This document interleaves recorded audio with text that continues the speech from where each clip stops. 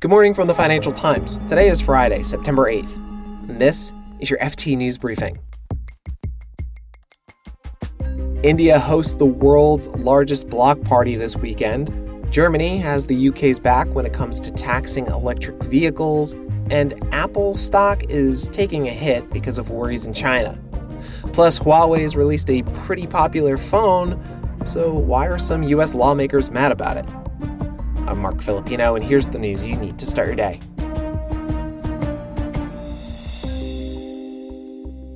The G20 summit kicks off tomorrow in New Delhi. It'll have two noticeable absences: Chinese President Xi Jinping and Russian President Vladimir Putin.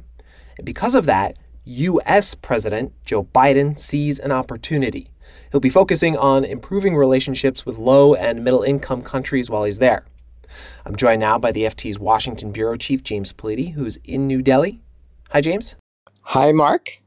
So, James, India's Prime Minister Narendra Modi is in an interesting position. His country is both hosting the G20 summit this year, and he just got back from this BRICS summit, this group that tries to get certain countries, including China and South Africa, on the same economic page. What does it mean that Chinese President Xi Jinping had such a crucial role in BRICS, but isn't coming to the G20 summit in India? Well, it's hard to know exactly, what the reasons are for his absence.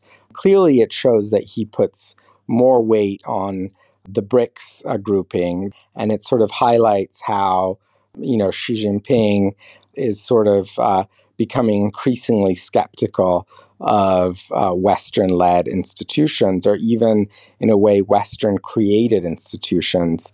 But it's also actually a snub to Modi and to India from China, and despite the fact that they came together at this BRICS summit last month in August, the relations between China and India have some tension, and clearly I think it will be noticed here in India that Xi Jinping chose not to attend. How does Xi's absence create an opening for Joe Biden? Well, Joe Biden has really sought to sort of bring India to, in a way, the American orbit. I think it was very important for Biden to show up at the G20 here in New Delhi, as opposed to leaders such as Xi Jinping of China and Vladimir Putin of Russia, who are not expected to attend. So while Biden is here, I think he'll try to take advantage of that gap in leadership and really sort of bolster those ties with India and with Modi, and try to offer sort of a new economic vision for the world. Yeah, and that economic vision is important because China has gained a lot of influence in low and middle income countries through its lending programs. What does Biden's plan offer? Well, Biden is coming to India with what sort of U.S. officials have described as a new value proposition for the global South.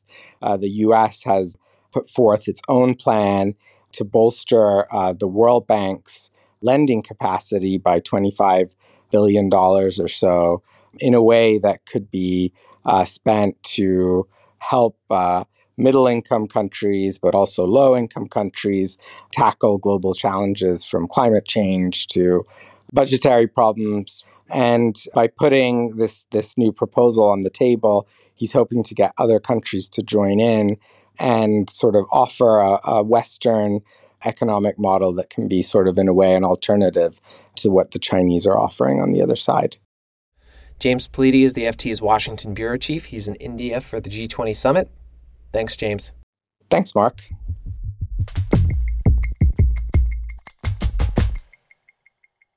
Germany wants to postpone tariffs on electric vehicle sales between the UK and the European Union.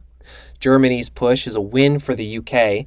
Britain has been advocating for a 3-year delay here, but the EU is adamant on starting these tariffs in January. The taxes are part of a post-Brexit trade deal, and since Germany is the EU's largest member, it could have a lot of sway. European car makers say that if the tariffs start early next year, it'll cost them billions of euros and they'll have to cut production. It would be an especially bad time for that, considering the industry is trying to compete with Chinese EV manufacturers. The UK and the EU plan to talk about the tariffs more during the G20 this weekend.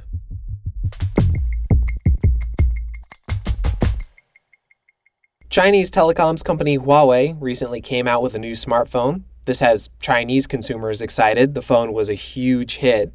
But Michael McCaul isn't happy about it. He's the Republican chairman of the U.S. House Foreign Affairs Committee, and he says that Huawei could not have gotten the advanced chips needed for the phone without violating U.S. sanctions. Washington wants to stop China from getting a hold of the kind of high-tech chips and chip-making equipment that could help bolster China's military. And the U.S., you might remember, has been cracking down on Huawei for a while. Just to take you back to 2019, US sanctions totally gutted Huawei's smartphone business. And the release of this new phone will be an important step in Huawei slowly rebuilding that smartphone business. That's Eleanor Olcott, the FT's China technology correspondent. SMIC makes the advanced chip Huawei uses for the phone, and McCaul isn't the only one who thinks SMIC could not have made these chips without violating sanctions. This looks like part of an effort from a group of legislators in the US who are lobbying for more sanctions on Chinese technology. Whether or not SMIC is using US technology to manufacture the chips is unclear. We do know from previous reporting that there are lots of loopholes in US sanctions on semiconductors and ways that sanctioned Chinese tech companies can get access to US technology. The semiconductors used in Huawei's new phone are not as powerful as the most advanced chips used in Apple smartphones, but they represent a significant step forward for Huawei. SMIC says they found a way to make the chips themselves. I think people are taking SMIC's claims at face value and assessing whether or not the technology can develop from here using SMIC's manufacturing methods. They have managed to create a method that cuts out use of these EUV lithography machines. These Dutch-made machines are crucial to advanced chip making, and China has been banned from importing them. So McCaul, the Republican congressman, sees this as getting around U.S. sanctions. But how does the Biden administration see it? I think it's certainly a development that they will be looking at. The US is very interested to see whether or not Chinese companies have been circumventing sanctions to get access to certain equipment that they shouldn't be buying. The reality is, though, using these current methods that analysts presume SMIC is using to develop these chips, there is a certain limit with how much they can progress from here. And the experts have a big question over that. Eleanor Olcott is the FT's China technology correspondent.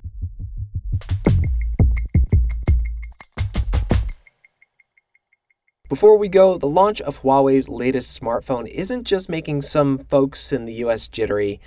Apple is starting to squirm too. Shares in the tech company have fallen roughly 6% in the past few days and knocked $200 billion off Apple's market value.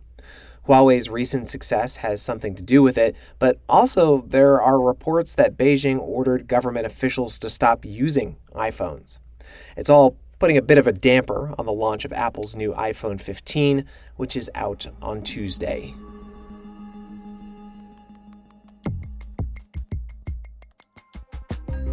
You can read more on all of these stories at FT.com for free when you click the links in our show notes.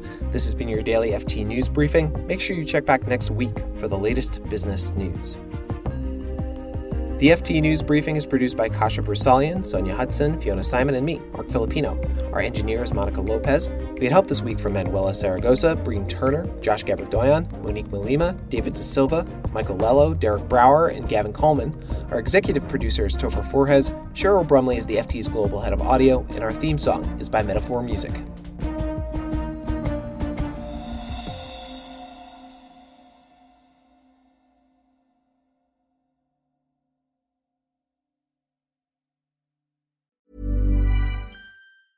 Hi, this is Matt and Sean from Two Black Guys with Good Credit. From a local business to a global corporation, Partnering with Bank of America gives your operation access to exclusive digital tools, award-winning insights, and business solutions so powerful you'll make every move matter. Visit bankofamerica.com/banking for business to learn more. What would you like the power to do? Bank of America, N.A., copyright 2024. When you make decisions for your company, you look for the no-brainers. And if you have a lot of mailing to do, Stamps.com is the ultimate no-brainer. It streamlines your processes to make your business more efficient, which makes you less busy. Mail checks, invoices, legal documents, and everything you need to keep your business running with Stamps.com. Seamlessly connect with every major marketplace and shopping cart. Schedule package pickups and see your cheapest and fastest shipping options from different carriers, with rates up to 89% off USPS and UPS rates. And with the Stamps.com mobile app, you can take care of mailing and shipping wherever you are. Make the same no-brainer decision as over 1 million other businesses with Stamps.com. Sign up with code PROGRAM for a 4-week trial, plus free postage and a free digital scale. No long-term commitments or contracts. That's Stamps.com. Code PROGRAM.